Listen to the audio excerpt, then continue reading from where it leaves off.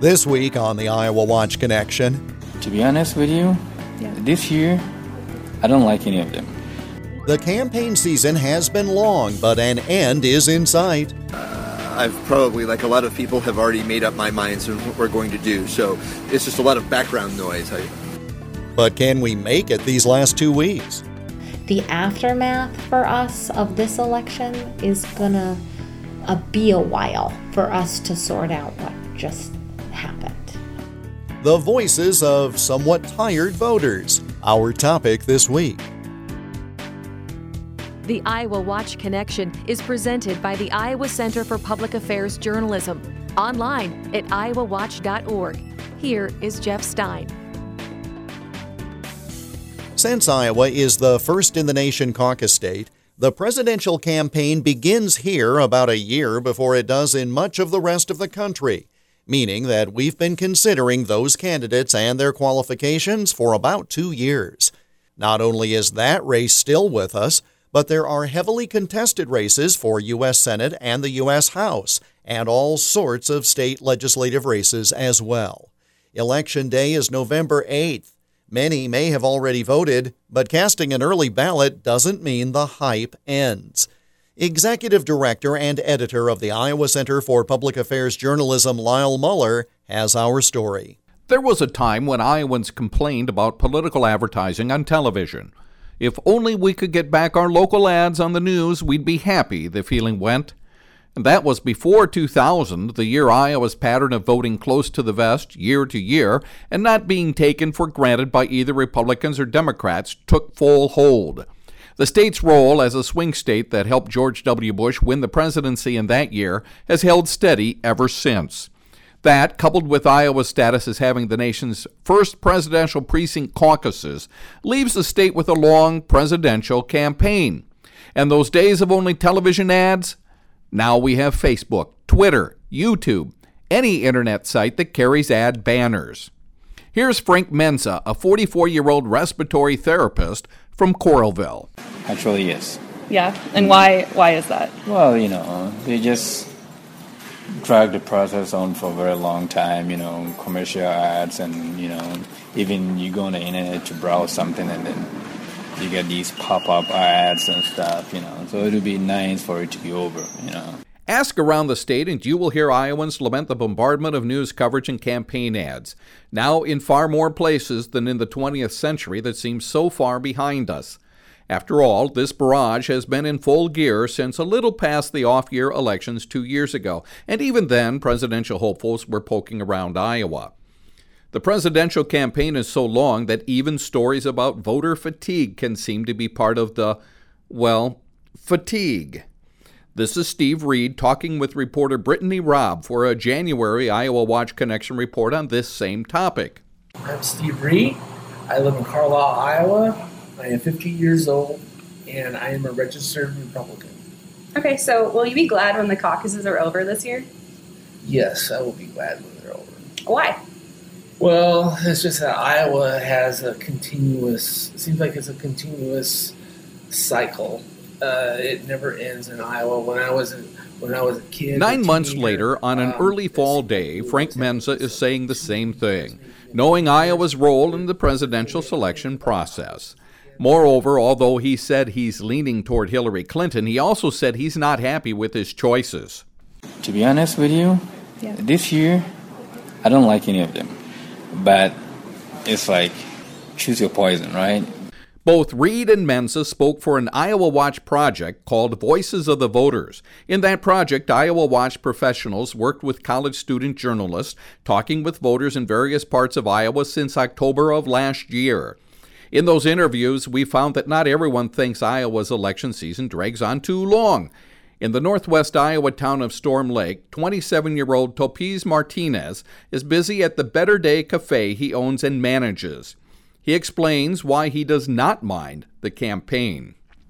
I like that these issues are being brought up. I feel like a lot of these things are just brushed under the rug until it's election season, and then a lot of these points that we should be dealing with more day to day are being dealt with. Down the street at Celia's Antiques in Storm Lake, owner and operator Celia Knofflock is tending to business. Will you be glad when the presidential election is over? Jasmine Bautista asked. She is a Buena Vista University student journalist who is gathering comments for this report. Yes, Knofflock, who is 62, replies. Eventually, Bautista asked, have the presidential candidates addressed issues you wanted to have addressed? No, I think they're too busy fighting with each other.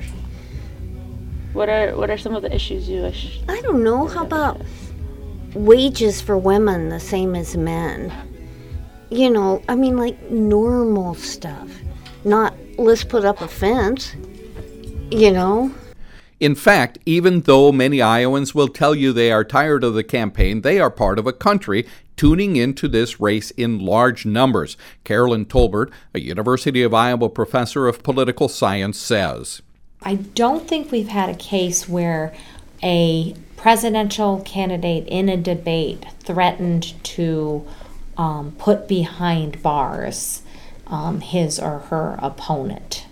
Tolbert hints that all of the talk will not go away with the November 8th election. The aftermath for us of this election is going to be a while. It's going to take a while for us to sort out what just happened, and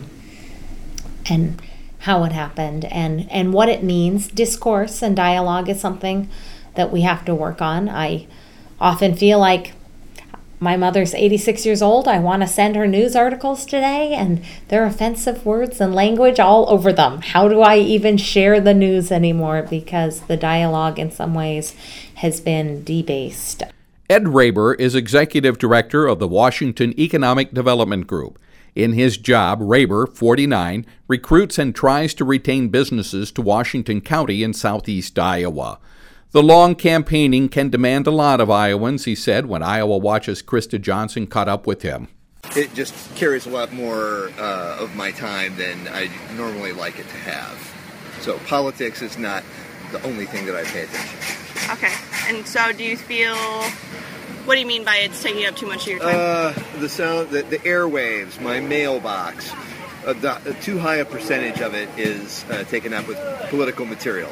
Still, Republican and Democratic leaders alike fight hard to keep Iowa's first in the nation status for presidential precinct caucuses. Again, Ed Raber. We are not only just a state that caucused first, but we're also a state that is a swing state this time, and so continued attention. It wasn't just our little shot in the sun for the caucus; it's the whole enchilada. So, yes, it's all very, very tiring, and Iowa, I would not give up being in Iowa for the first in the nation caucuses, and it's important to be a swing state. I've probably, like a lot of people, have already made up my minds on what we're going to do, so it's just a lot of background noise. And Lyle Muller joins me now. Every year, it seems, certainly in the past decade or so, people say they are tired of these campaigns. Do you sense that this year is different, or is it the same old fatigue that we have heard?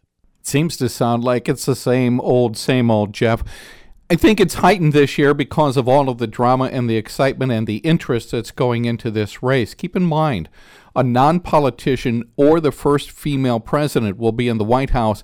That's a dramatic thing. It's just being overcome by the general distaste for both of the candidates. But people have been talking about being sick of campaigns in the past as well, and a lot's been written about it. There, you hear about this notion that the shift from the importance of the conventions to the importance of the primaries, which drag things out, are having an impact on us. Michael Barone in April of last year wrote an opinion piece in the Wall Street Journal in which he said that the presidential nominating process is a weak part of the political system, and he talked about the fact that in the days before you'd have the national conventions with delegates, they'd go to the state party convention, and then they go to the national convention, and that's where the candidate would emerge. You didn't have front runners, so to speak, but now you have front runners almost immediately with polling that comes out, and also this dragged out political caucus. system that we have here in Iowa, where, we're the first in the nation. So we get folks a year before, then we get them for the year of the campaign for the election as well. Do you find that the fatigue is leading them to steer clear of the process, or is it just the grousing that we may come up with, but yet we're still going to participate? Are we driving anyone away, in other words, with all of this attention? It doesn't seem that people are being driven away. Rather, they're being driven to vote early and get it out of their hands so that they don't have to worry about it anymore. There still is a lot of interest. And in these past presidential campaigns, we have to remember that even though there was grousing, to use your phrase, which, by the way, is accurate, that despite that grousing, people still turned out in large numbers for the presidential election, and there is nothing to indicate this year that the interest is so low that there would not be a turnout at the polls. People rather are inspired and excited and want to get out to the polls. But what we're seeing is them going to the polls earlier because they just want to tune some of this out. And yet voting early does not stop the mail or the robocalls. I've certainly had people mention that point to me as well. Now, we always have said that young people do not vote in proportion to their elders. And it was back now almost 50 years that 18-year-olds were allowed to vote. Are we seeing with the millennials a greater interest among young people than that same demographic a generation before? I don't know if we can say that yet. We still have to see what plays out. Certainly, the political campaigns have targeted millennials. That's why they've appeared in Iowa at college campuses, the University of Iowa, Iowa State, and at the University of Northern Iowa, among others. But I don't know if we'll be able to make a good judgment on that until we see the voter turnout. The University of Iowa campus this past week, leading up to our conversation here, had tables out for people. They were, of course, for the Democrats and Hillary Clinton. But I saw a few people at the table. I don't know how many people are really clamoring to sign up for that. I've also seen that at the University of Northern Iowa campus, where people are getting signed up to vote.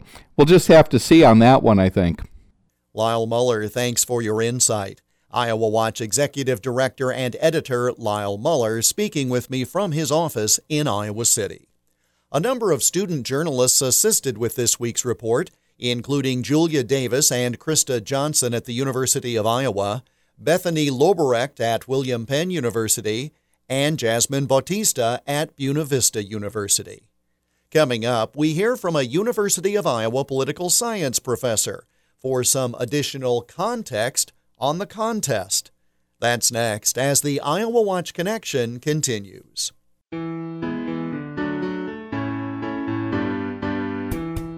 The IowaWatch Connection radio program is part of a statewide audience engagement project organized by the Iowa Center for Public Affairs Journalism, an independent, nonprofit, nonpartisan news organization.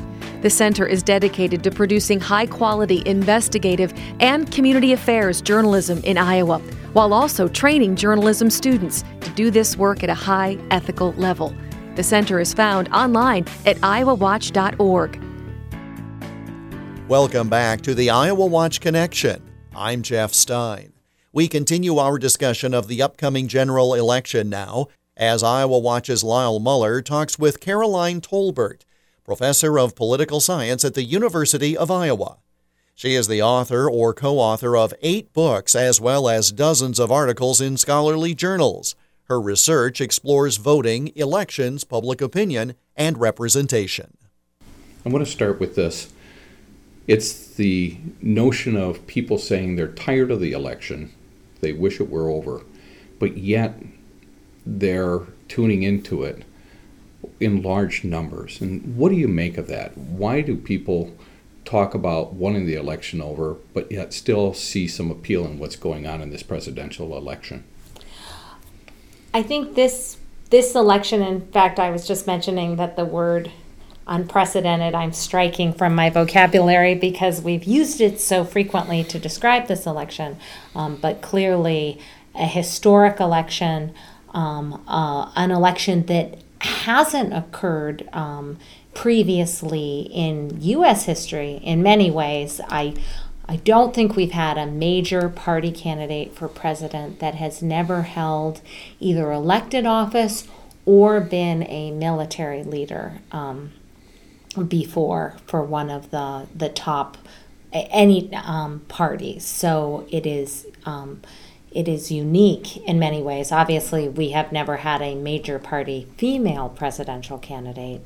And we are also at a period, if you look at the Pew Research Center, of very heightened party polarization, not only among political elites, but among the mass public. And it is translating into actually emotional apathy and anxiety and concern with the other party. So emotions are running very high in this election. I would not be surprised that voters, when they feel uncertain or anxious or angry, would want to have that uncomfortable condition of being emotionally activated over. However, we are seeing along with this, one thing we know from the study of actually political psychology and emotions is that when people are uncertain or when they have emotional responses, which can be anger, anxiety, enthusiasm, hope, these things are all different forms of emotions, that they tend to seek out more information. It sounds like what you're talking about are some elements of drama, the types of things that attract us to fiction or good nonfiction, a good story, in other words. Is a lot of storytelling going on in this? Well, we clearly have drama, and in part we are the Trump as a presidential candidate is a media celebrity. The Apprentice was a very successful television, a show with drama, with all of the things that you're describing. He's really the first presidential candidate ever to tweet his way to being a major party candidate.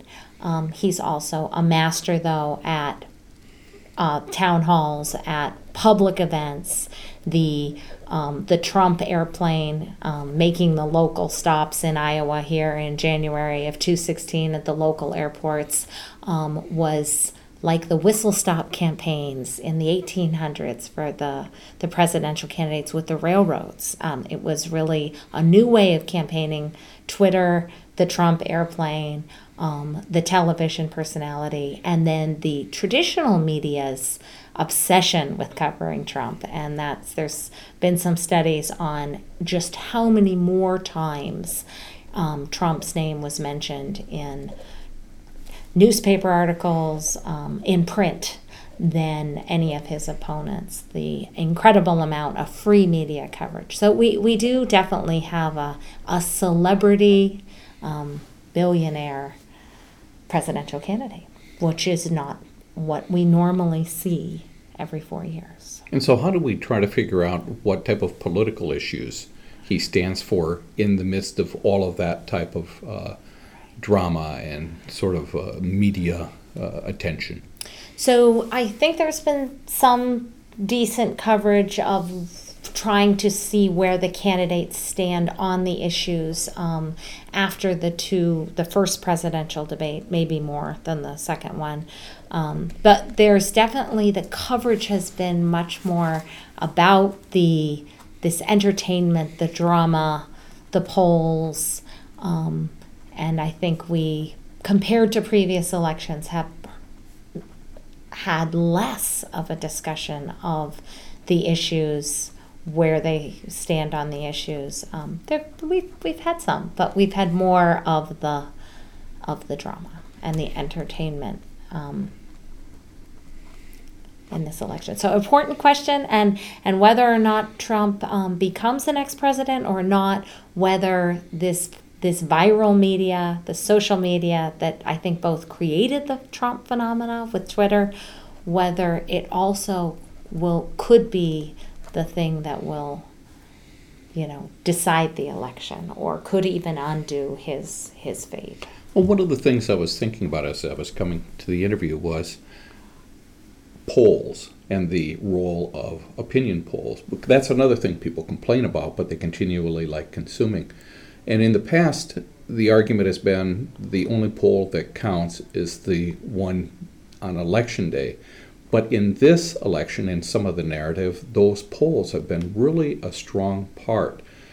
Do you know what's going on there? Is there any type of indication of why they're getting more legitimized as we get into this campaign?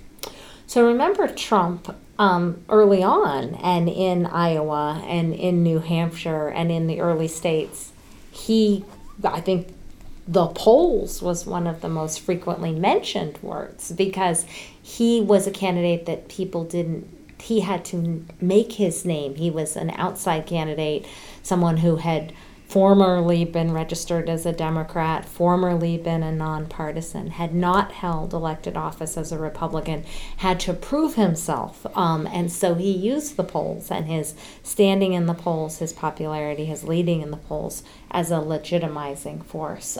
In Iowa, we have this unique opportunity of seeing these candidates for a long time. Do you detect voter fatigue amongst Iowans in your work, or is that just something that we truck out every 4 years and talk about? This election has had so many new doors that have flown open. I think Silver talks about it as compared to 212, compared to 208, compared to 204, extreme amounts of volatility and changeability.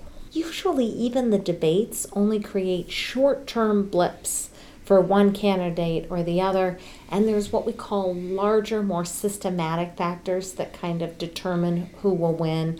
In this race, though, we've seen a lot more changing. You could look at Iowa in particular has swung in just not many months between a Trump state and a Clinton state and a Trump state and a Clinton state. It's going back and forth. IowaWatch's Lyle Muller in conversation with Professor Caroline Tolbert of the University of Iowa Political Science Department. And that brings us to the end of this week's program. We're back again next week at this same time. In the meantime, you can connect with us online, iowawatch.org. I'm Jeff Stein. Thanks for joining us, and we hope you'll make the Iowa Watch Connection again next week. The Iowa Watch Connection is a copyrighted presentation of the Iowa Center for Public Affairs Journalism, which is solely responsible for its content. For more information about the center, including how you can contribute so high-quality investigative and community affairs journalism and student training can continue, go online, iowawatch.org.